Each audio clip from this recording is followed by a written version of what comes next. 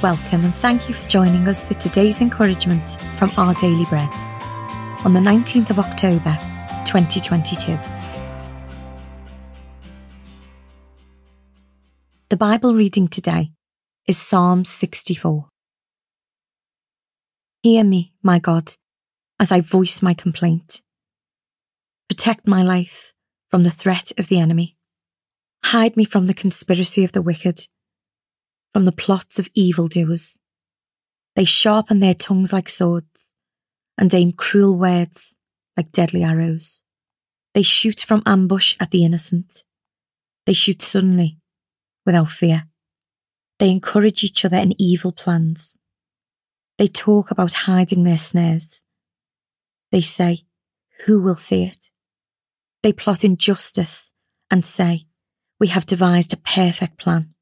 Surely the human mind and the heart are cunning. But God will shoot them with his arrows.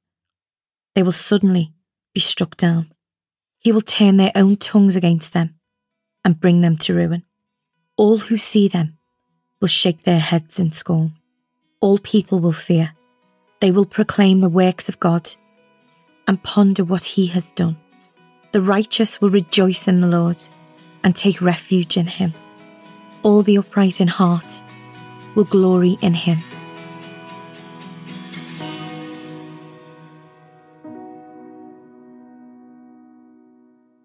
Today's article, titled Reasons to Rejoice, was written by Sochiel Dixon. When Miss Glenda walked into the church commons area, her infectious joy filled the room.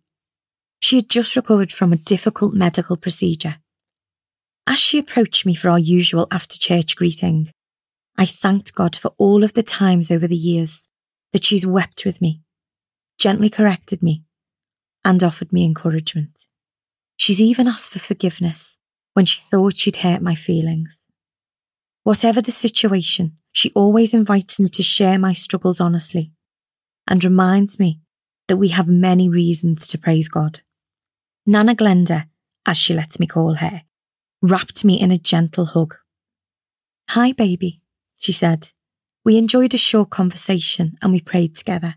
Then she left, humming and singing as usual, looking for someone else to bless. In Psalm 64, David boldly approached God with his complaints and concerns. He voiced his frustrations about the wickedness that he saw around him. He didn't lose confidence in God's power or the reliability of his promises. He knew that one day, the righteous will rejoice in the Lord and take refuge in him. All the upright in heart will glory in him. As we wait for Jesus' return, we'll face tough times, but we'll always have reasons to rejoice in every day God has made.